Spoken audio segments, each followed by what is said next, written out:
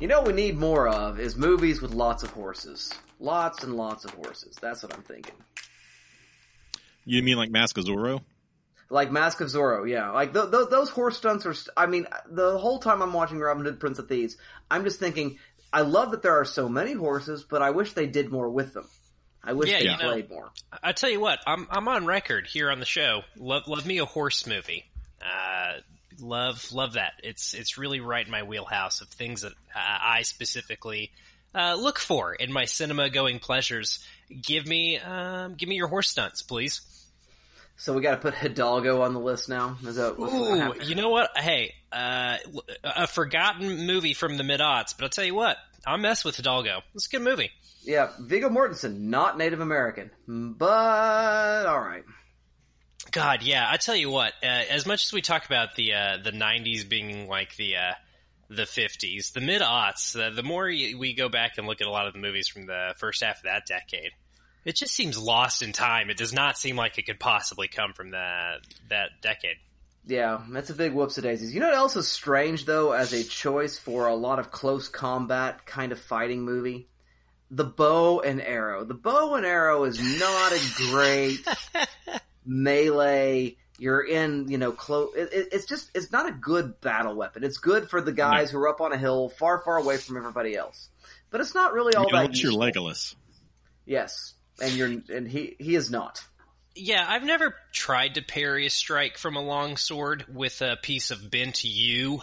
I don't imagine it goes as smoothly as it does in this film, but it looks fun on camera. And I gotta say, when you do like a little poke move, like jab to the head with it, I don't think it makes quite that satisfying thud sound. I do think it would hurt quite badly. I don't think it'd be pleasant, no, but I don't think it's like, it seemed like you were being hit with a mace, the way that they were acting it on the film, and I'm not quite sure I buy that one. So, hey Dustin, speaking of films, what movie we talking about? Oh, we're talking about Robin Hood, Prince of Thieves. Hello and welcome again to the Good Trash Honorcast, where we gather around our laptops because of social distancing and discuss the films you'll never discuss in a film series. Of course, this week's film is definitely one of that sort. It is Robin Hood, Prince of Thieves, Kevin Costner's star vehicle, with great performances from Alan Rickman and Morgan Freeman, and maybe less so from other actors. But we'll talk more about that later. And so, yeah, I'm still Dustin. I'm still Arthur. I am still Dalton, and we remain around laptops and gaming rigs in our pajamas. How, Arthur? I know you unfortunately are having to go into a place that expects you to have pants on. Dustin, what's your ratio of days in sweatpants to days in real clothes at right now? Probably 5 to 2. I think is pretty close. I don't put on pants unless I'm leaving the house, and I'm hardly ever leaving the house right now. I had to go to the eye doctor, and we did it all with masks on. Everybody masked up for the whole thing, and it was a surreal experience. And I got to go back to the bubble, y'all. If half my face covered, how people are gonna know I'm handsome? I want to live in the handsomeness bubble. And that's, I think that's something Robin Hood struggles with. The anonymity sure does help you. The anonymity sure does help you be a guerrilla fighter. But if they don't know you're Robin and Loxley, how they're going to know you're so cute? And, a freedom fighter they can like. These are the questions that this film could be asking, and it does not. It does not ask those questions. And perhaps not any others as well. But we'll talk more about that later. I might ask a question or two. It may or may not provide an answer, but we'll get there as well. But anyway, in case you're tuning into the Good Trash Undercast for the very first time, we want to let you know that this is not a review show, it's an analysis show. And that does mean we're going to spoil this. So, it's a Robin Hood story, so Robin Hood wins in the end. Of course. But the specific ways in which Robin Hood wins, and the specific ways in which the villains are given their due, we are going to probably get into some of that. So if you are spoiler averse, here is how you can still listen to the show and avoid those. We start out with a synopsis, which will be fine, and then we'll move on into a thumbs up, thumbs down review, which will, smell slightly of garlic from downwind of spoilers, but won't be full out spoilery, right? And then we move into a level in which we desperately need a bath, but it's still not the worst kind of stink of spoilers when we expand the syllabus. And then we get the moment in which we have rubbed the horse manure all over ourselves of spoilers, and it will stinketh greatly of spoilers there when we get down to business and analysis. So there you go, dear listener. You have been warned. Sweet Lord. What a scatological analogy you conjured for everyone. I'd forgotten about the poop smearing in this movie. It's been a couple of weeks since I watched it. There are various levels of stench that sort of make plot points. Yeah, I'm glad you reminded me of that. Totally forgotten about it. Yeah, whew, what a film. Can I go first? I feel pretty jazzed up now after you reminded me about the poop. Well, No. you can't go at all because Arthur has to go and give a synopsis. That's right. Hey, Arthur, what happened in this movie? The classic folk tale receives the early 90s blockbuster treatment from Kevin Reynolds, with Kevin Costner as the titular hero. After returning to his home following time in prison in Jerusalem, Robin of Locksley discovers his father has been murdered and his land taken by the wicked sheriff of Nottingham. Robin soon takes up with a band of merry men to begin robbing the rich and giving back to the poor. This rebellion forces the sheriff to figure out a way to get rid of Robin once and for all. With a budget of $48 million, Robin Hood Prince of Thieves became the second highest grossing film of 1991 with $390 million worldwide, right behind T2, Judgment Day. You have got to be crapping my damn ass. Oh, everybody saw this movie. I saw this movie twice, I think, in the theater. Yeah. What was going on in 1991? I know I was but a wee babe, but you'd think you'd remember something like that. Ugh. Costner sold tickets, man. I guess. He really did. And the movie is a romp, but we'll get more into that in reviews. Dalton, you're so excited. Go ahead and give us your thumbs up, thumbs down review. Well, look, yeah, I think I'm so excited because I too, I have memories of this movie. This is a film we owned on VHS when I was a child. It saw some heavy rotation because, bows and arrows. I had multiple versions of the Tale of Robin Hood on VHS as a child, and this was one of them, and it got a lot of rotation because, I think there's a lot to like here. Just again, in premise alone, it's a fun story, right? I mean, this is one of the reasons it's a folk tale that has continued to survive for so many centuries. And I think, one of the reasons that it's continued to survive in Hollywood. It's a known IP. It's a known folk tale. It's you make a Robin Hood movie that people know what they're going to get. You know what I mean?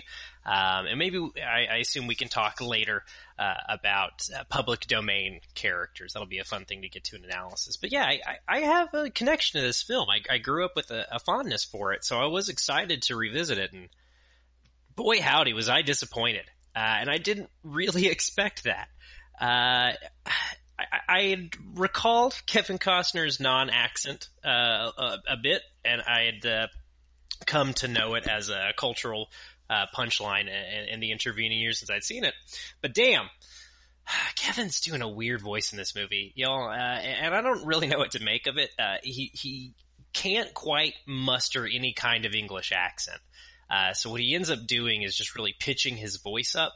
And it makes him sound petulant. We were talking in the chat after some of us had watched the movie, and Arthur, you mentioned that he just seems like he's playing him way younger.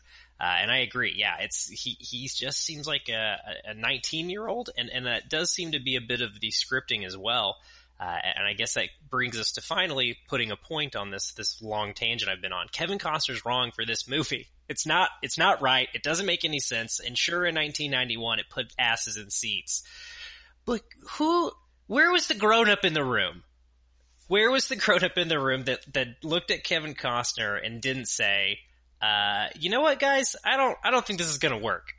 You know that Cary Elwes guy? You seen Princess Diary or Princess Bride? You seen this movie?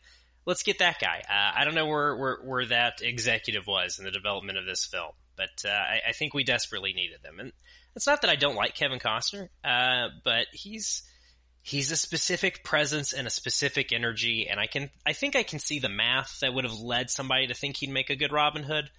But yeah, it is endemic of we've mentioned a couple of times, and Arthur, you mentioned in your synopsis for us.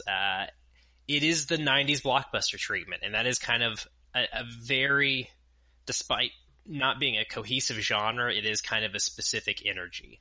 I think if you've seen 2 or 3, maybe even 4 90s blockbusters, you do start to get a sense of what they're all doing and a commonality in terms of tone and plotting. You know, much like we complained about the formula of Marvel movies now, 90s blockbusters, despite not being in a shared universe, did definitely all exist of a piece with each other. And it's not that I don't think that energy is right for this. That energy could be right for this story, I guess is what I mean to say. It's just, again, the Kevin Costner of it all really is kind of weird. And I know I've spent a lot of time on that, but that is what it comes down to. Outside of that, though, the action direction's just kind of as we were talking about horses coming in, Dustin, you're right. There's just not enough horse stuff in this movie. Give me some cool stunts. If you're telling me a Robin Hood story, and Arthur, you mentioned the Mark of Zorro or the Mask of Zorro that we did a few weeks ago, and I think maybe that is souring me, especially on Prince of Thieves, as we just watched a 90s throwback blockbuster, and it just did everything this movie was trying to do a lot better, and it didn't have to have so much icky implied sexual assault, which this movie's got a ton of. And it just kind of adds up into this column of weird stuff this movie's doing, up to and including the very 90s Hollywood, isn't it great we solved racism stuff that they're doing with Morgan Freeman. Yeah, it's a weird mismatch of things, and calling it a 90s blockbuster really does say so many words about it, Arthur. I'm glad you use that phrasing to talk about it. I think that's what I've got. I've rambled a bit on this. I don't hate the movie. I'm just kind of bored with it. Alrighty, well, thank you very much for that, Mr. Dalton Stewart. What do you say, Arthur? Do you bring a counterpoint to this conversation?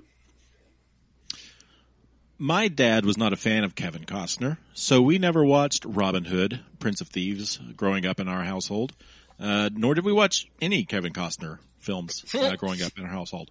And so I had no sort of, I swear I've had to have seen this once, at least sometime, but I really can't recall, with the, put a finger on whether I have or not. So I feel like I've seen it, but I can't be positive. I must have at some point, but, I don't have that, nostalgia for it. And this is a bad movie. Top to bottom, it is, bad. Dalton's hit on a lot of it. The Kevin Costner stuff, you make excellent points. I second those. I think he's miscast. I think it's oddly written. I think Costner's performance, down the row, you were making solid points there. And I think Kevin Reynolds just really fails this movie as a director.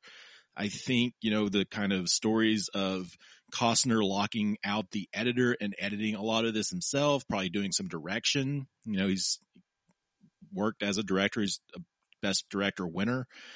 So I feel like that's a lot of it. I know he had scenes cut of Rickman when he felt he was upstaging him. And so I really feel like there's a dynamic. And I think on the flip side, again, Reynolds fails by allowing Rickman's performance. I think so much of the tonal disparity comes between this very grounded, very realistic filmmaking when Costner's present versus Rickman just off the rails. He agreed to do this when he asked for kind of full creative control and got to rework some of the script. And so much of what Rickman does deserves to be in Men in Tights. The lines, 10:30 my room, 10:45 my room, bring a friend. They add a scar to his statue after he gets cut.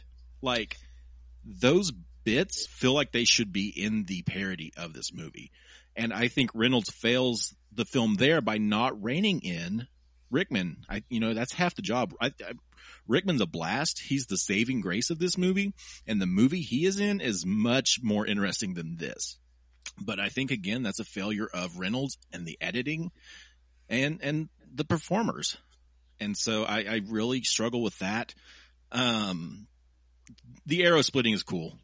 I think a lot of the action in this movie is bad. I think the editing the real close cut fights, when he fights John Little on the river, it's a lot of close-ups, and I don't want to see these two men like grunting and straining. I want to see kind of wide shots of them doing some really fancy, flashy bow staff fighting or sword fighting, and we never really get that. It's a lot of choppy editing, a lot of reaction shots. It's just poorly constructed. It's badly edited. I don't even think the costumes or the set design are that good. I think it looks bad. I think it looks ugly. I don't know. I just, top to bottom, I think this is just a stinker. And I really found, outside of, I enjoy Rickman, but I don't think he's a saving grace of this movie. I think he's just another reason why it doesn't work. And so he makes it entertaining, but I feel like the whole thing's just a failure. So yeah, I can't like this movie. Sorry, guys. Arthur, I'm so glad you brought up Rickman. I didn't even get to him, and I'm in total agreement with you. He is a hoot, but it is, he feels like he is doing a parody of. He seems annoyed at the performance they want him to do, so he's turning it up to 11 and knowing that nobody's going to notice because he's in a movie made by hacks.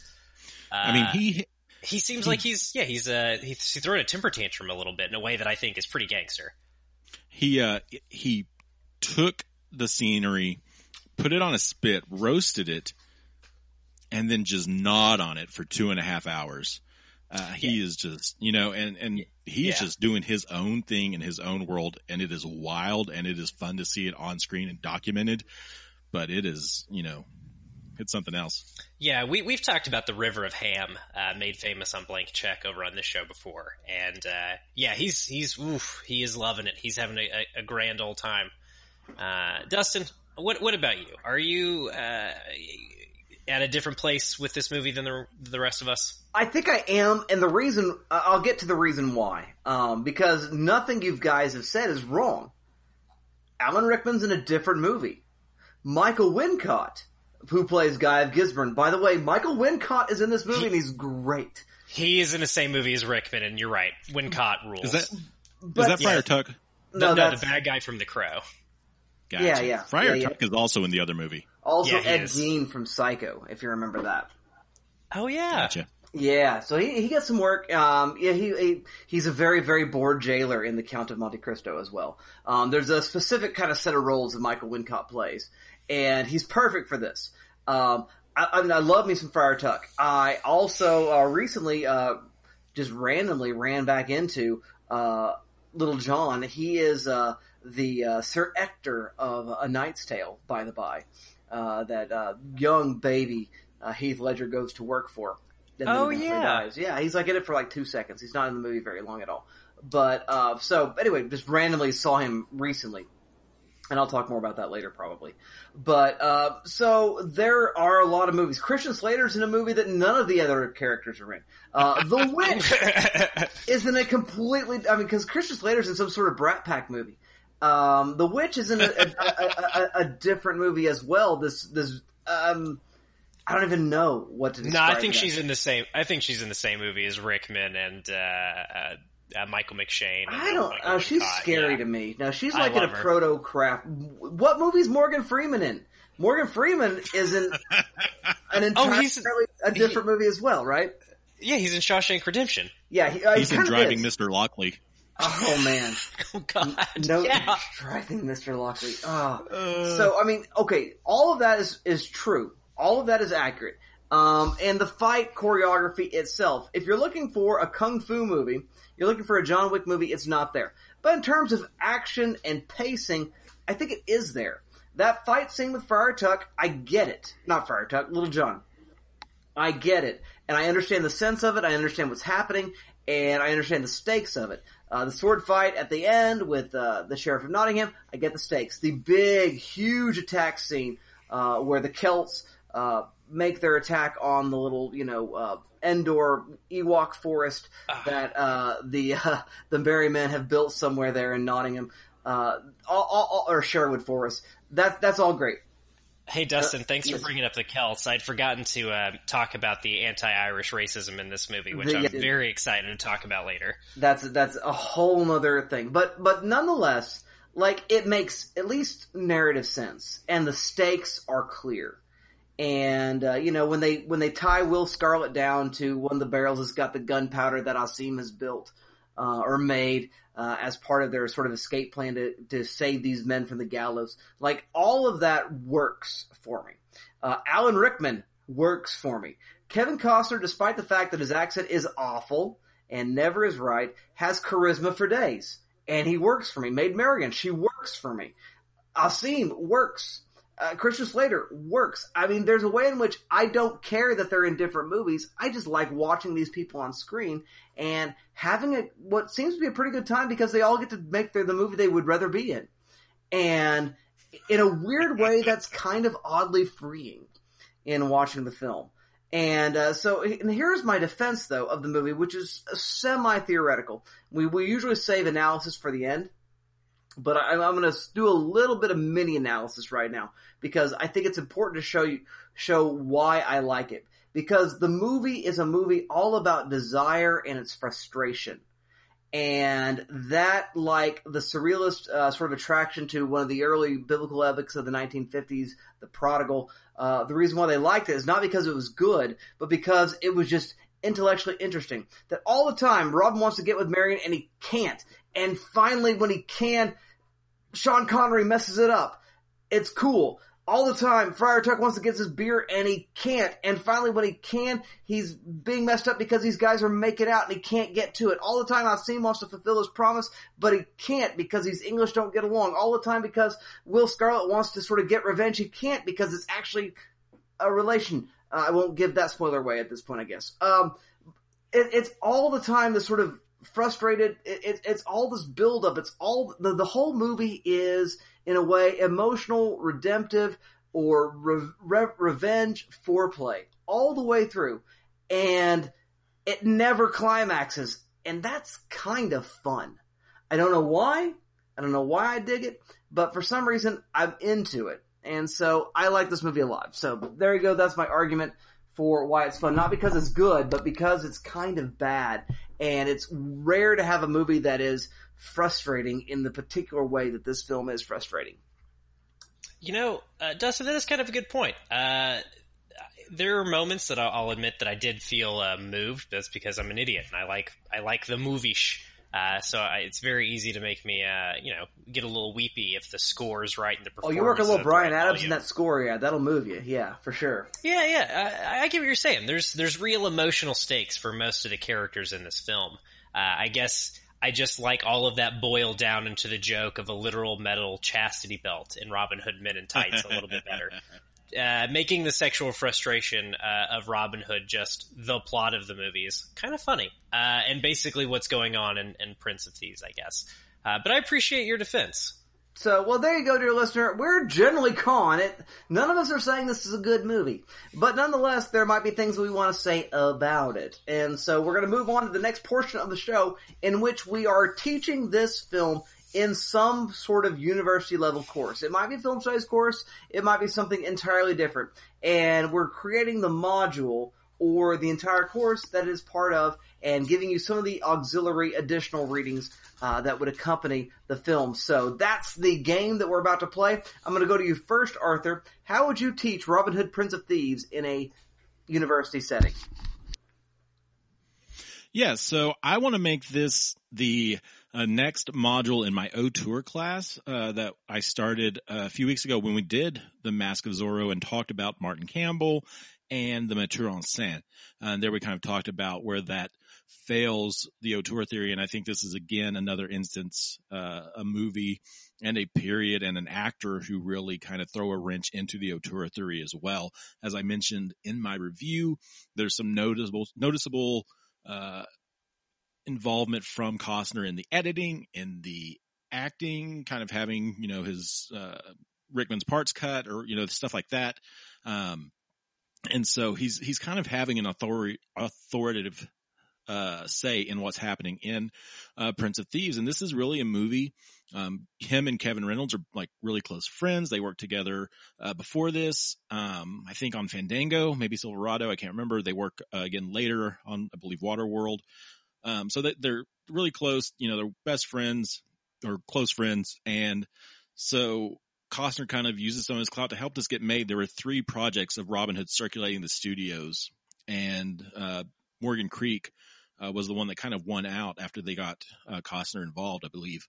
And so, his kind of clout helps us to get made. And it's something, it's something we kind of continue to see in his career when we get to Waterworld and when we get to The Postman, where he's using his clout to get these movies made and they just kind of fail. And so I kind of want to start with a reading I found. This was an article in the LA Times from August 91, written by Nina Easton. It's called The High Price of Ego in Hollywood. Why do people spend so much on so little? For all the lamentations, bad movies are a matter of relationships and muscle.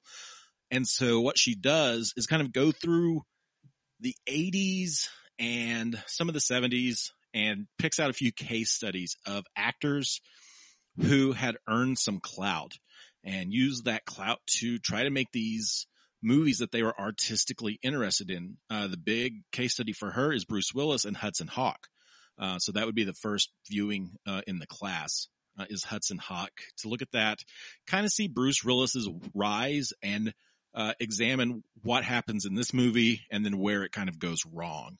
Another one she mentions is Warren Beatty. And so I think with Warren Beatty, we would probably look at Dick Tracy, which I think is a fascinating movie. I just watched it for the first time in a long time, a couple of weeks ago.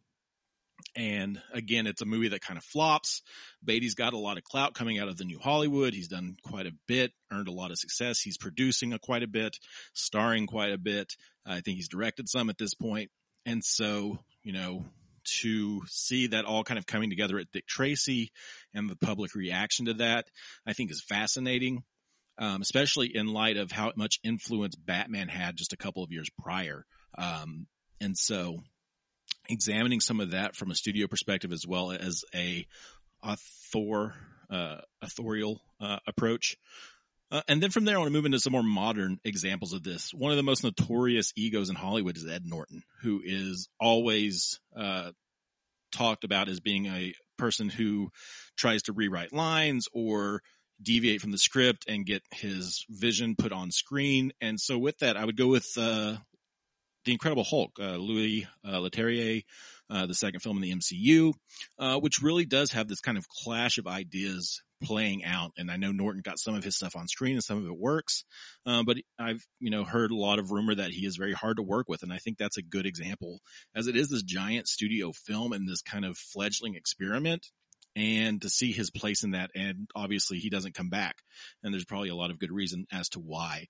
And then finally, another notorious ego is Will Smith. And I would go with After Earth. This is a project that he developed for him and his son, and he brought in Shyamalan, and all of the marketing kind of erases Shyamalan. It's all about Will Smith, and the movie just busts. It flops. And I think, it's another example, a modern example of this star whose success is kind of fading, and really examining where he was at that point in time, because he'd already kind of started to not be quite as busy as he was in the late 90s and early aughts. And so it comes at an interesting time, also as an experiment, I think, to try to launch his son. And so looking at that would be a very fun place to round out this class. Now, you're probably asking, what about Tom Cruise? And he's one I really did think about including, but honestly, Tom Cruise has had, 2 flops in about a 30-year career. The guy makes quality movies that people go see, unlike a lot of these other guys who have kind of taken this artistic vision and it just doesn't work. It backfires on him. And I think Tom Cruise is a different example of that. He had some rough years, but a lot of that was because of his appearance in the public eye, not really the movies he was making. And so I think he's kind of the example, and maybe we do bring him in just to kind of have that contrast to see when it does work, when it doesn't work. But I think for my course, my syllabus, I want to kind of continue to break down auteur theory, where it falls apart, and look at it from the actor and the star angle. So that's my class. Outstanding. Oof. Outstanding. I love that. I love that. The Reverend Doctor himself. Yeah. Yeah. I wonder about, I'm not sure what movie you'd pick, but thinking about Orson Welles a little bit, as I did think about Welles. And I don't know, I'm not quite as familiar, obviously, with his filmography, maybe something in a later period. after he's kind of gone and started doing weirder stuff, maybe. But you're more of an expert there. Well, he's got One Direction, well. and I think about Charlton Heston as well as maybe an interesting point of contact. Yeah. Well, and I think, Dustin, you bringing up those old timers, as it were, is interesting because I think that what's so interesting about your syllabus that you've crafted, Arthur, is it is this modern attempt to set the system up like the old school studio system, right? It is an attempt to shoehorn the idea of the leading man into a cinema that's already losing it, right? We talk about that era being kind of dead now, but it didn't die all at once, right? It was a death by 1,000 cuts. So I think focusing on this later period, the 90s and the aughts, where you see that, the Cary Grant, the Jimmy Stewart, it doesn't exist anymore. And if it does, it's, Tom Cruise, it's 1 in a million, or it's Brad Pitt, who doesn't, make your movie definitely hit, but, who has a kind of undeterminate box office appeal. So yeah, I love that, man. I like where you're coming at it. But Dustin, I think that's a good point, bringing up some of those old fashioned egos who got away with it a little bit more. I mean, at times they got blacklisted also because they were no longer marketable. Orson Welles particularly seems to, after Citizen Kane, to become persona non grata, and has several projects that are pretty janky and doesn't do much work in Hollywood until he comes back for Touch of Evil in 1958. And then he's gone again. And so I think that's maybe an interesting interplay as well, and the difficulty he has with financing. But anyway, I love that, Arthur. I think it's fantastic. I would be excited to take that class. Hey, Dalton, what class are you teaching, man? We're going to be talking a class called Robins Be Hood. We're just going to talk about all the Robin Hoods and variations thereon. I think this is going to skew more towards a folklore class, an anthropology class, that kind of a general cultural studies class.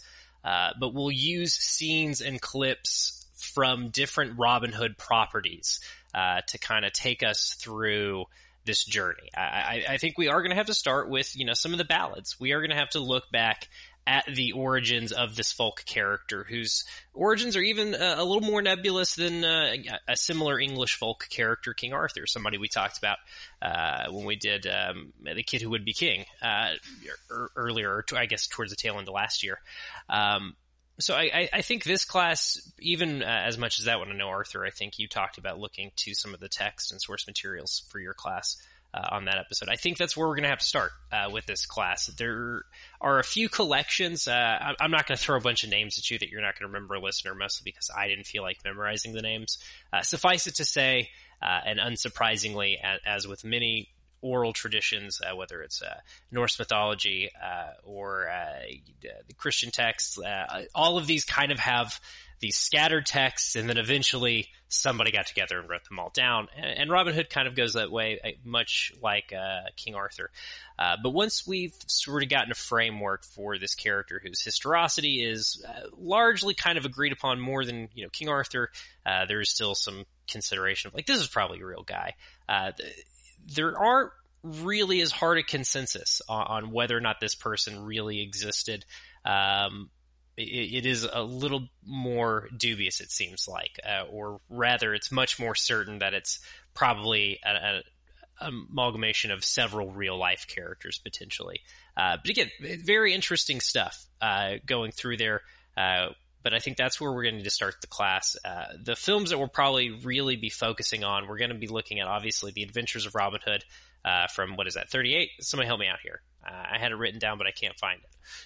It's not important. The Errol Flynn one, the one y'all know and love. I've actually never seen this film start to finish. I've seen it in bits and pieces. So I would get to finally give that film a proper watch in prepping for this class. So that would be very fun. So we'll definitely be using that. We will, of course, be using Prince of Thieves to kind of show sort of an end date of when this is last bankable. But I definitely think we'll also be looking at the 1973 animated one from Walt Disney Studios, which is a film that is seeing something of a return to popular consciousness, as everybody seems to come to agreement that they all had a crush on the foxes in that movie. It's a weird thing to see people talking about online. It's very funny to me. anybody who happened to listen to People's History of Film with Arthur and I back in the day know that when I would ask our guests on that show characters from film that they remember having a crush on, Robin Hood Fox was a popular answer, wasn't it, Arthur? That it was, and I just have to say, Maid Marian is very foxy. I'm telling you, man, those voice actors have chemistry in that film. So I think we're going to use that one because I think that one, and then finally Robin Hood Men in Tights. I think Cary Elwes and Amy Yasbeck as Marian. I think the two comedy ones, the cartoon and the straight up parody, I think have the best chemistry. So I think that real character relationship is something we'll focus on. But we'll definitely look at Ridley Scott's Robin Hood, which takes all of the stuff you know about Robin Hood and throws it out the window. Who gives a shit? And makes its own movie. I think in terms of a theoretical point, we'll probably look at a recent video essay, or I don't know how recent it is, but Patrick Willems, based in New York, creator, does a lot of filmmaking and video essays, has one about the Hollywood's frequent attempts, specifically with King Arthur and Robin Hood, to use these public domain characters. I think that essay, it's about 30 minutes long or so. I think it's a really solid framing conversation as we're looking at clips from these different films and talking about the folklore history of this character. I think that essay and some other related texts will really be helpful for framing this conversation about how folklore characters evolve and change. I definitely think we'll be probably at least one class we'll talk about Omar from The Wire, played by Michael K. Williams. Obviously, a kind of similar robbing from the drug dealers in his neighborhood in Baltimore, and redistributing those means, usually to himself. But again, a similar, folk character famous for robbing from drug dealers. And I think there's a lot of permutations. We'll probably look at Zorro a little bit. There's a lot of permutations of this type of really interesting liberator of means character throughout, folklore traditions. I think it's really exciting. It's actually funny. I'm getting ready to play tabletop. Obviously, if you go to patreon.com/GTM, you can hear Dustin and I play a Monster of the Week, a tabletop role-playing game with Arthur. We live in a Buffy Supernatural X-Files type Monster of the Week TV show. But another game based on that same engine is called City of Mists. I'm getting ready to play that with some Good Trash family favorites. Your Alex Sanchez's, your Heath Huffman's, your Kirsten Thurkelsons. And you get to have a character that's based on a folklore character in that. And I'd already picked to have my character somewhat based on Robin Hood before Dustin kind of pointed us in the direction of doing this movie once Arthur brought it up. So I'm very excited about talking about Robin Hood in this type of folklore character, even if I am frustrated by Prince of Thieves. So me dragging it in review aside, look at the wide-ranging conversation we can have with this character, how it's constantly evolved and changed throughout storytelling traditions. We've done a couple of classes like this on the show before, but I think this will be a fun one, especially with this character. Excellent. Thank you very much for that, Mr. Dalton Stewart. I would be into that class. I want to move on into my class, though, that I want to teach, which is Imaginary England is what I want to call the module. I'm not sure if it would be part of a British cinema class in a broader sense, or Britain and cinema, because many of the movies I'm choosing are American films with their depictions of Great Britain. And so some parts of my mind are not quite made up regarding this, but clearly in Robin Hood, Prince of Thieves, this is a Britain that never existed. Asim would never have made it off the boat. He would have been buried at sea. There's no chance. No chance at all. And the sort of easy way in which he gets accepted, it's entirely imaginary. It is the 90s. We fixed racism, sort of understanding. And we fixed classism as well, that the imaginary England, what I mean is an idealistic kind of England that we want to talk about in terms of these films. One of the first films that I would want to screen then and therefore is Beckett, starring Richard Burton and Peter O'Toole. I don't know if you guys have seen Beckett, but it is the story of Thomas A. Becket, who was an advisor to the king, who sort of by, I'm not sure what rationale got promoted to Archbishop of Canterbury and suddenly found his faith. And in so doing, he opposed the king on several pretty significant matters, and ends up there's a moment that happens, and we're not exactly sure what exactly the king Henry II said, but he says something along the lines of, "Will someone rid me of this meddlesome priest?" And which is the line for the film. And, or will this meddlesome priest never go away? Or, we don't know exactly what was said. But a couple of knights heard him and said, "Oh, you want us to kill him." And so they went and they did. And he became a martyr for both the Anglican Communion and the Roman Catholic Church. And but it is the way the film depicts it is that Thomas à Becket is Saxon, while Henry II and the rest of the nobles are all Normans. And the way in which those racial distinctions are sort of being overcome and they don't matter, and we're all one humanity, and the way in which it also depicts an idea of faith, in which faith sort of trumps all of the ancient and awful and disgusting past of feudalism and of British empirical history, and that somewhere along the line, the Church of England has always sort of been continuing on, and because of that, we're entirely justified in all the stuff that we've done. And so I would sort of want to round that against, again, some of the stuff we find in Robin Hood, Prince of Thieves. The other film I want to use, I thought about The Lion and Winter, which is another Henry II story, but I'm going to go ahead and leave it out. It might be something I might show a clip or two of, but I wouldn't actually assign it as a film to watch. But I decided on A Knight's Tale, starring Heath Ledger. Ugh. And because it is a story in which a person is, because of their nobility and their honor, is able to supersede the class structure of England. That doesn't happen. That maybe still hasn't happened. And, of course, the way in which the film is anachronistic, the way Queen music and AC/DC and other bands are used throughout the film is also very, very fun. Heath Ledger's performance is fantastic. We do see a return of Little John, which is fun there at the end of the film. But what I would want to think about is the ways in which England kind of keeps remembering or re-remembering itself. Again, in all of these cases, kind of filtered through the American imaginary, but re-remembering itself in ways that are more noble, more idealized than are accurate. And to maybe say and suggest that that's not entirely bad. That maybe misremembering history is a way in which we are rejecting some of our historical precedents and striving forward toward a better future. Now, brown cow, how we change when we want to say something different.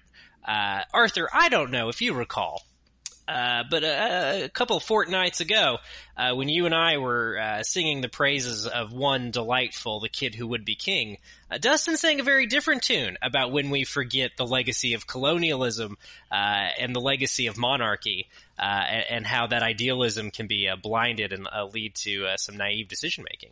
Well, I hadn't quite gotten there yet because I thought I might assign the kid who would be king to this particular syllabus for exactly that purpose, because I maybe have thought a little bit more about it. And despite the fact that the film does indeed forget, I have to wonder about the process of forgetfulness and the ways in which a film might foreground its own forgetfulness. And sometimes that film might be found liable, and maybe the kid who would be king might be found liable. I still perhaps in this particular case for its forgetfulness. And in some ways, it might be found to be aspirational, which might be the case of A Knight's Tale. And so I'm not entirely decided either way on either one of those particular films, but I do think that conversation needs to be held because why one is forgetful is important. And I think maybe the most culpable of all the films might be Robin Hood, Prince of Thieves, and also Becket. But I'm not entirely convinced even of myself regarding that. So that's where I am. Yeah, I'm very interested in this class, Dustin, because, we do know from the historical record, much that Paul Joseph Watson of Infowars.com wishes it were different, that the British Isles have been, ethnically and racially diverse and homogenized, or fuck it. I'm not going to try to use a $5 word just to say I did. Heterogeneous. Thank you, Dustin. I knew I could count on you. But again, we do know that the islands have, had a bit more diversity throughout the historical record than some people find convenient. But you are absolutely right to have the conversation about the easy breeziness with which Morgan Freeman, as a Moorish character, navigates his travels with Kevin Costner. It seems unlikely, even though the film does kind of try to lampshade that by saying he's going to make a point to say, oh, I'm traveling with him as a servant. He does have a giant sword on his hip, though, for the entirety of that, and I don't know what the rules were like back then, but I don't think they let your servants come strapped. I'm not sure. But yeah, you're right to interrogate that, and I roasted you a little bit with the kid who would be king, or is it the boy? I think it's the kid. The kid who would be, yes. I thought it was the gender neutral. Yeah, I am glad to see your opinions evolved, and yet still has some reservations. Yeah, I'm excited about your class, man. You brought up some interesting stuff. Yeah, well, I have to rewatch The Kid, and which I actually bought on Amazon when I had to watch it for the class, or watch it for the podcast. So I might have to rewatch it to make my mind up. But I'm not sure that The Kid Who Would Be King quite gets away from the colonial history in a way that is obvious. It just sort of pretends like it didn't happen in a way that it seems like maybe a movie like The Knight's Tale sort of knows its own problems. Okay. And does not do them. I'm not convinced, but well, it seems that's like where I'm kind of lying. It seems as though we have found ourselves softly segueing into the thing we do every week, the thing we do the show just to do. Oh yeah, I think it's time to get down to business, y'all. It's business. It's business time. I know what you're trying to say.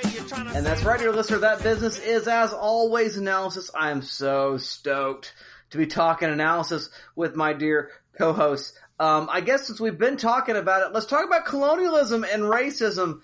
Maybe classism a little bit, because I want to. Well, let's go ahead and save that for a different concept. Look, yeah. let's make sure we're covering all of our bases. Let's throw gender in there too, because we have not talked much about the incredibly talented Mary Elizabeth Mastrantonio, who is in this film. If you'd believe it, she is in fact. Doesn't get a whole lot to do, and there's a lot of interesting things to problematize and ask some damn questions about, right? So I guess the first thing is the way in which Robin says no man deserves to suffer in that prison. That's not normal.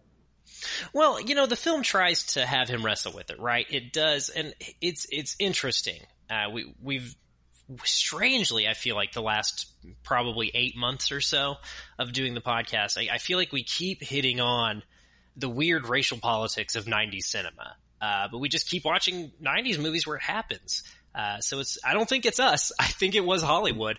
But this keeps coming up, and Kevin Costner, both as the character's written and as he is playing it, does seem to play how big of a mental cognitive shift it would require for this English dude, to accept Azim as an equal, right? Like the film does seem to be trying to wrestle with that idea that, like, it took him a while to make the right decision. But I think you're right, Dustin. I don't know how realistic it is, but Robin Hood is kind of an unrealistic figure, right? So is it okay? I buy it, I think, in the context of this film. I think it's nice. It allows you to have, you're saying, hey, we're putting more kinds of people in this movie. So I think that's nice. But yeah, the role he has in the film, and the things he does and the things he says, and the life debts he pledges, those things are kind of interesting and maybe worth taking a look at. Well, they're a very magical minority. I mean, there's a lot of that, for sure. And the sort of spirituality of all that. But there's another way in which I think about Friar Tuck specifically, the way in which he eventually accepts Azim, because Asim can successfully perform a cesarean section. And he's distrustful. The barbarian will kill her is the idea that is being put forward by Friar Tuck. And then when he does so successfully, we're buddies, let's drink and try to save each other's souls. No. Well, the line he has, I think, is really great. He says, I like to think myself a godly man, but I'm not a worldly man. Will you please forgive me? And I don't know. I think that's kind of nice, right? This dude who's like, hey, I am small-minded and not well-traveled, so I made a judgment that was not cool, and I want to apologize for that. Like, I don't know. I think it's kind of a nice moment in the film. Yeah, except for it's not at all 14th century believable. Is what I was going to say. You don't think, you yourself, a man of faith, you don't think there's some clergy in 14th century England who could get over their Islamophobia? You don't think a chance in hell? I would say not a chance in hell. I would say, but it's a very, very poor chance. Okay. A broke clock is right twice a day is kind of logic that somebody might use at a moment like that. And they say, okay, so the broke clock knew how to work because he understood a thing about horses and did some horse doctrine on this woman. But that does not mean this is a good person. This is still a monster and a barbarian and not to be trusted. And he's out here to damn all of our souls. Like, I don't know, man. I want to, right, it's a folktale, right? It's a morality play. I want to believe that the anarcho-cooperative of Sherwood Forest is, egalitarian. So do I, for obvious reasons as well. But I want to, historically interrogate the way in which it does seem to be easy. Well, in the way in which, Asim is offered mead when they're circled around the table after the big, Little John fight. And, has English custom, grown so cold over time that my friend is not welcome at this circle or whatever. And of course they offer him mead and he has to decline. But I'm like, no, ain't nobody drinking after that guy. Ain't nobody putting their lips on that gourd after a black guy put his lips on it. No, I don't think that's going to be the case in the 14th century. Well, and I guess maybe to kind of get to, we're not going to solve this today. The three of us, I don't think. So to put a pin in this and move on to some of the other questions of identity that we need to look at. I think the most 90s moment of it is when the child asks him if God painted him, which again is a lovely, fucking neoliberal, cute, post-racial moment in a 90s Hollywood action It's film. very We Are the World, yeah. It's so, yeah, man, it really rings as some, imagine all the people Zoom call, is really how it plays, right? It's a cute moment. I get it. It just is wild to go back and look at the 90s and watch just a strange country go through, this moment of a perceived equality. We're not the first film podcast to talk on this. We won't be the last, but it just is a strange thing, isn't it? So let's talk about classism, shall we? You mentioned Will Scarlett a bit and his position in class in relation to Robin of Locksley. We find out towards the end of the film, of course, that Will Scarlett is Robin's half-brother. Now, the interesting thing that I didn't talk about in the history of Robin Hood folklore class, Robin Hood's class status himself has been changed throughout the tellings, in this film in particular. Do either of you guys know about this? You heard about this? Refresh me. I think I probably heard it at one point, but no. I didn't care, didn't pay attention, so please enlighten me. I think you will both find this quite interesting. So in the original earliest recorded tellings of the tale, Robin Hood was what was called a yeoman, which was an attendant in a noble household. So, he would have been living on a noble's estate, but, he's middle management. My dude is part of the professional managerial class, and rises up. Okay, like Thomas Becket in Petit Bourgeois. Yeah, I mean, he really is within the original telling, like lower middle class to middle class as far as the structure of medieval England goes. And it is only in later tellings that he becomes a nobleman who sees becomes kind of a Buddha character where he's like, being a rich man sucks. I should stop doing this. Again, that's kind of an interesting component of class and those narratives we have going on, not just in the film Prince of Thieves, but really in all tellings of Robin Hood. Because you can look at, DC's Green Arrow, right? Oliver Queen's a rich dude. He's nega Batman, or reverse Batman, however you want to call it. So yeah, there's some stuff here, both within the evolution of Robin Hood and the character of Will Scarlet. Yeah, I find that really interesting, and I find, again, the acceptance of Will to be really kind of interesting. Because honestly, I'm expecting so your name's Will Snow, not Will Scarlet. And we're done. You know what I'm saying? That's the end of the story. Yeah. It's you're a bastard, so who cares? And, but that's not, again, because we've been with Kevin Costner's character this long, and the way in which Kevin Costner plays that character. Again, the historical context maybe sort of rails against the possibilities of the sort of I have a brother, and a hug. I don't know. History is full of your so-called great bastards or whatever, right? Like these illegitimate children of the rich and famous and the moneyed and powerful that do rise up to get some somewhat legitimate recommendation. Yeah, when they take it. What's the word I'm looking for? That's true. I guess that's a very good point. They usually get that notification or recognition, rather, by taking what's theirs. You make a good point. All right. Sorry. I just don't want to be too generous to the film, because I think Robin Hood as a character, rob from the rich, give to the poor, I'm all for that kind of ethos. That sounds awesome, right? But I'm not quite sure the movie quite gets us there, because the status quo at the end is they're still going to be on the throne in England. Everyone's going to still bow down. He's still going to get rights at this wedding, and everyone's going to know their place by the time it's all said and done. Does that make sense? Well, yeah, that is the interesting thing about this character evolving to be a member of the noble class, right? It allows Robin Hood to be a character that still maintains the status quo. It is not this inherent system of monarchies and feudal land holdings that is corrupt and must be burnt to the ground and the earth salted. It's King Richard. King Richard's just off doing a war crime. Once he gets back, it'll be all better.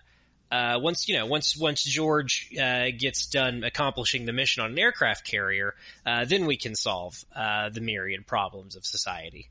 It is interesting that shift to nobleman that allows him to say he's still in favor of the monarchy. And again, of course, the films do this because that's the character becomes known as a nobleman who breaks bad, or however you want to talk about it. So it's not surprising to me that a film adaptation tends to carry that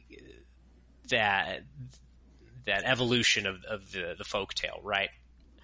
Because of course, as you've talked about with The Kid Who Would Be King and all these other tellings of these similar tales, Dustin, these fictionalized, idealized Englands, that is kind of a common thing, is finding the way to still love England as it has been traditionally. Oh, for sure. And again, I just wonder how much this film, again, sort of takes the fangs out of the idea of something of a revolutionary idea of you know what? They can't make their money if we don't work for them anymore. I won't do what you told me, as Rage Against the Machine said. There's a way in which this film sort of tries to have its cake and eat it too. And I want to just sort of make that clear, I guess, at this point. So you talked about the rapiness of this movie a little bit, Dalton. Can you say a little bit more about that? Oh, I don't know if I want to, but yeah, I guess I can. So I know you don't want to either. So I guess we'll get it out of the way quickly. As Arthur mentioned, the Sheriff of Nottingham is a funny character in this film. I think that is without objection. He is clearly being played as a humorous foil to Robin Hood. When your character's one of his top 3 defining attributes is sex pest, having that character be a focus of levity and delight is, I don't know. What's the word I'm looking for here? I believe the technical term is fucked. Don't do that. Don't do that with your screenplay. It's not cool, man. I don't know. He feels like the frat bro Mm-hmm. that, is constantly just trying to get whatever he wants. Yeah, he feels like Weird flex, the bully in an 80s ski movie, right? Yeah, or like Pepe Le Pew. Well, I think the interesting thing, especially with the Maid Marian scene at the end, is not only it's the tonal shift, because the part where he springs up, drops down, and then spreads her legs with his feet is straight out of parody. But the rest of that sequence plays pretty unnervingly. Yeah. And so it's an odd way to frame that character and also that action, which that's played for a laugh, I'm pretty sure. The cutting, again, Arthur, we talked about the weirdness of this film's editing. Yeah, I would agree with you. It is edited like it's got a real timing, a comedic timing quality to the edit. And yeah, Alan Rickman and Mary Elizabeth Mastrantonio are on completely different planets for that scene, dude. It's tonally just a mess. I know I trailed off like I was going to say something else. You guys can't see my face, so it's not clear that I'm done talking. But yeah, I don't know what else to say about it. Like, yeah, you're right. You're absolutely right, Arthur. He's doing a bit, and I get that. I think Rickman's doing it as humorous because he doesn't want to play a character like that. That's that gross. Well, I guess. Yeah. Go ahead. I think. Well, go ahead. I was just going to move on if we were done with this part, but if you I have one last thought, and this is for like the seeds of what will sort of finally flower in the Victorian era. This idea of coverture in women, and the danger of a Maid Marian is she is not under the coverture of a man, and she can do what she wants when she wants, and that's part of why she must be controlled. By a character like the Sheriff of Nottingham. I mean, obviously she's related to King Richard. She's like a cousin or whatever. And there's some political intrigue about like, oh, if you let Richard know in France, this is what's going on, he'll come back home and, he'll mess things up for you. And John, who's gone, from this particular version of the Robin Hood story. But this idea that she's an uncovertured woman. And, this is part of why his interests seem to be applied, and the way in which that particular culture is just trying to control women and their bodies specifically. Well, yeah, Dustin, if you let your rich children not get married and start breeding, then they might figure out that their wealth is ill-gotten, and they might do something more noble with it than just spitting out more rich kids. You gotta get them married off quick, or they might, I don't know, do something stupid with the family dime. I don't know. Yeah, it is a system of control we're familiar with, throughout, the grossness of history. And it does make sense within the context of the film. It's weird. Arthur, what were you gonna pivot us to next? Well, since we brought up Marian, I think the other interesting thing, and I'd read this in some reviews pointing it out, but this is a character who is this is a character who is introduced as a very headstrong, powerful woman who can go toe-to-toe with Robin Hood in a sword fight duel. But then by the end of the film, her kind of autonomy is completely removed, and she is the damsel in distress. And I didn't know if there was anything we wanted to kind of go with there or talk about there. It's just an interesting, and I know this is kind of a thing in blockbusters. I think of, I remember Ebert mentions it for Titanic with Kate Winslet, who is very headstrong and cocksure at the beginning of the film, but by the end she is having to be rescued in certain scenes. Let's call this trope. It's okay to be strong and powerful when there are no stakes. But when there are stakes, then you need to. We're absolutely all. Yeah, I think what we're getting to is it's the Mary Jane character trope, right? It is the one moment it's all easy, or you just hit the jackpot, Tiger, and the next moment it's Kirsten Dunst doesn't have anything to do in Spider-Man 3 because they wanted to make her a damsel in distress again. It is your love interest has to be cool. And interesting and hot and independent, so that your leading man and all the people who like women in the audience are going, oh yeah, what an interesting and fun love interest character. But yeah, you can't have her just solve her own problems at the end of the movie because then you don't have a conventional 3-act blockbuster. Yeah. I mean... Correct. It is interesting though, again, and it's not a problem unique to this film.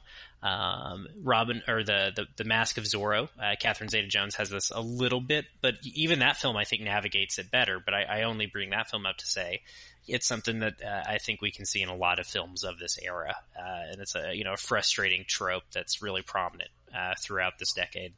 So can we talk about Driving Mr. Locksley a little bit?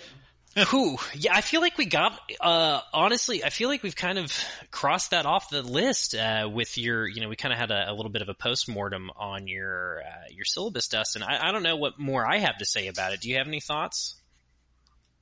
Well, I just want to talk about the romanticization of Islam that makes it look almost like an exact analog to Christianity. The way in which it homogenizes. Yeah, okay. Well, and I think here, I know what we have to say that's different, because I think that homogenization, you made a reference to Saxons and stuff. There's just some interesting ethnic stuff in general going on in this film. Right, Celts. Yeah, right. The Celts that are, look like Picts, which are not the same thing as Celts. It's a whole thing, right? I'll be the first one to say it's very okay to be racist to my beautiful drunk Bog people. It's funny and hilarious, and white on white racism is a delightful thing, and we should keep it amongst ourselves and never do it ever again elsewhere. But yeah, it's weird. It's just a weird call. I guess I get it. The Celts have Viking relations in their family tree. They're an interesting people historically.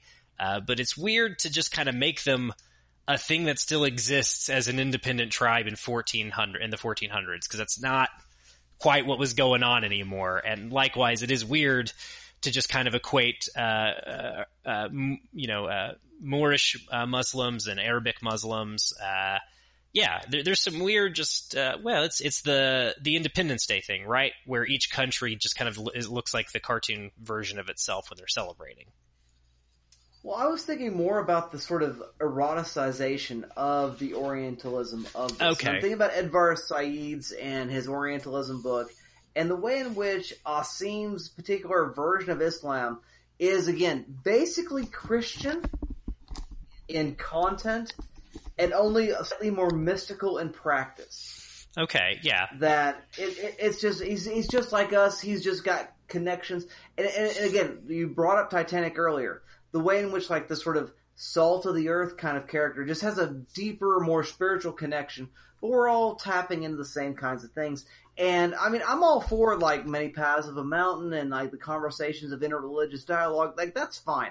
But I'm not about collapsing the systems to say they're basically the same, because what it does is it erases the history of, say, Islam or Sikhism or Buddhism or any other. It's why we should be leery about saying things like Judeo-Christian, right? You can't just collapse the Abrahamic faiths into one thing, because it sure does ignore all the times that each member of that triad has tried to murder the other or murder each other even. I mean, there's a long and bloody... distinct understandings from time to time. Exactly. Yeah, the history of sectarian conflict comes from a distinct place of experience, and all kinds of stuff that you need to talk about, which again brings up the Celts and the long history of sectarian conflict for those peoples.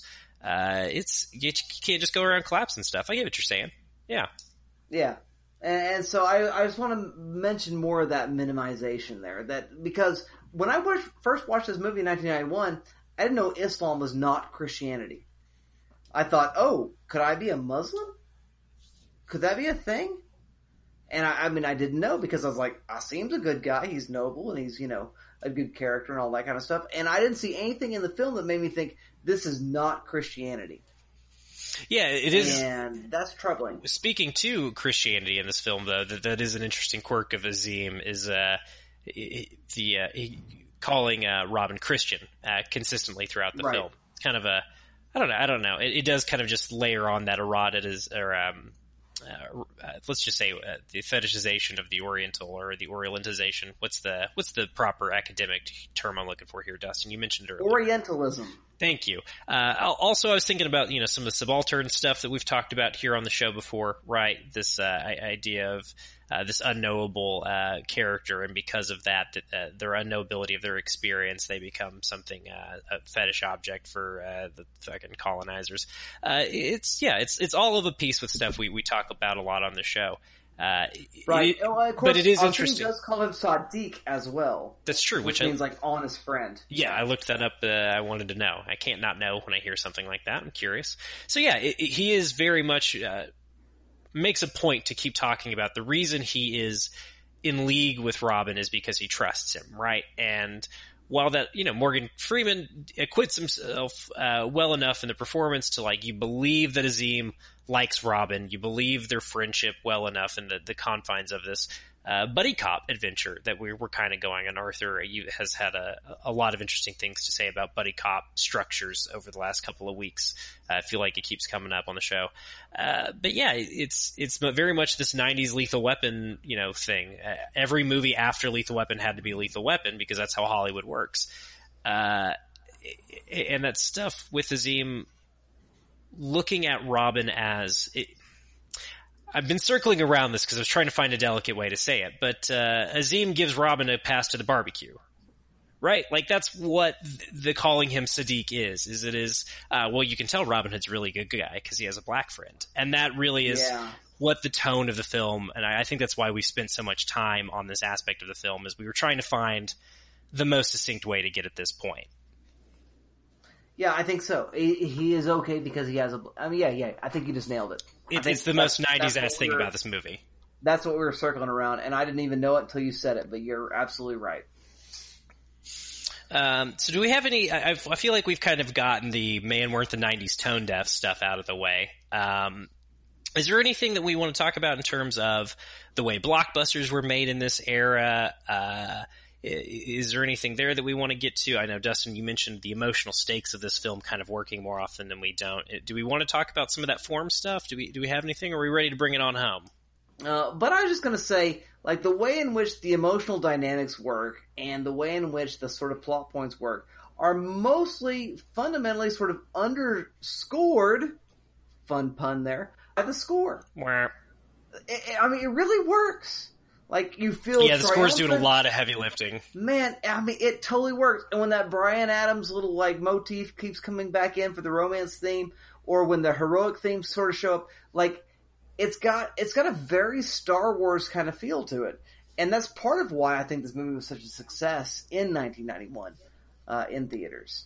And I mean, I don't know if there's more to say about that, but I think musically, that's part of maybe 7/8 of why it's so successful.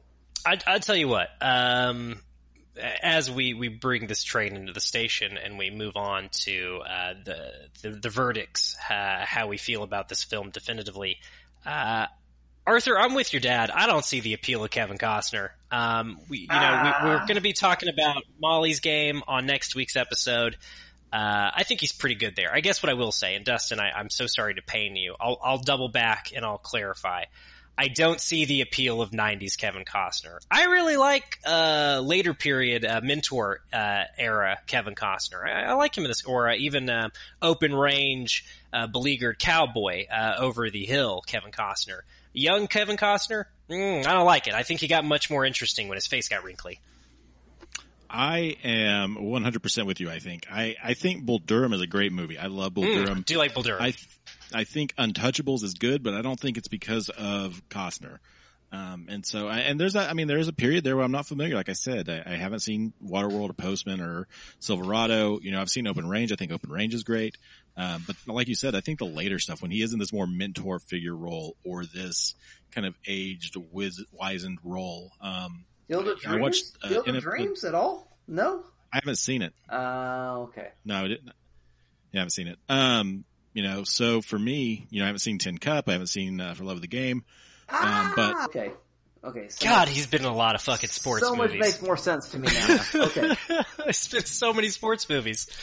But I mean, to Dalton's point, this is a movie I look at, I'm like, I don't get it. I don't know, he's, I don't know. I'm just kind of beleaguered here. Arthur, you mentioned, and I'm so glad you did, and we have kind of soft transitioned, and I'm going to steal Dustin's job, as I have been doing as we've been doing these over the internet. It's so much easier. I know it doesn't. So we come to the point in the show where we render our final verdicts. Does this belong on the shelf with your copy of Eraserhead and Drive, or I don't know, whatever you're into? That's just kind of the aesthetic of this show.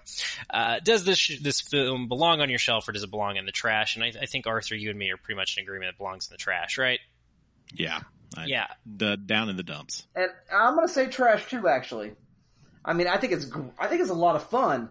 And I really like it, but I don't need to own it at all.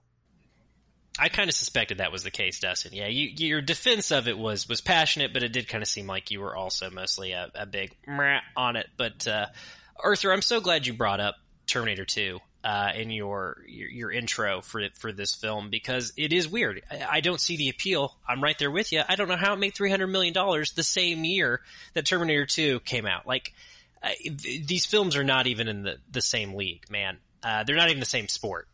I don't understand. It's wild. I'll tell you that.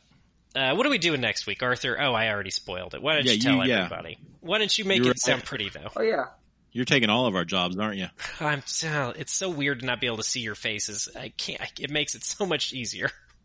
Well, as somebody already spoiled, next week, and you spoiled the movie you kind of pointed us towards, we are talking about Aaron Sorkin's directorial debut, Molly's Game, starring Jessica Chastain with Idris Elba. It is available to watch on Netflix if you'd like to watch along with us. It's based on a true story. I think there'll be some interesting discussion about all that partakes and unfolds in that movie. And so, yeah, check it out if you haven't seen it. It'll be loads of fun. If you thought we were... Yeah, if you thought we were done talking about women in Hollywood movies this week, if you thought that we got our fill of it today, we haven't even gotten started yet. If you have thoughts, Arthur, I knew you could introduce next week's film much prettier than I could. I was right. All right, listener, we had some technical difficulties. I forgot what I was, how I was segueing into this. But if you have thoughts on next week's show or this week's show, you can go over to Twitter. We're at @good_trash. You can also see what we're interested in the world of social media and film Twitter. That's at @good_trash. You don't have to go there, though. Social media is a bad place. We can't be outside for too long in these weird times. But yeah, go for a walk or something. You don't need to be on Twitter. Call your grandma. Tell her about this show. I don't know. She might be into it. But yeah, if you have further thoughts that you think need a long-form response, you can go to goodtrashgenrecast@gmail.com for that long-form feedback. As mentioned already, we have fun bonus content over at patreon.com/GTM. Fun bonus content for you there, and you can help us keep the lights on over here. And of course, you've listened to a podcast before, I assume. Rate, review, subscribe wherever you go to put this podcast on your device. It helps us out, allegedly. I don't know. There's an algorithm somewhere that's trying to map out our lives like the season of Westworld. But, help it out. Help us out. It's, a mutually beneficial relationship. That's how you do social media stuff. Arthur, take us on home. Well, again, join us next week when we flop the river on the turn and play Molly's Game. You keep watching. We'll keep talking. And we'll see you all next time. I'm not afraid.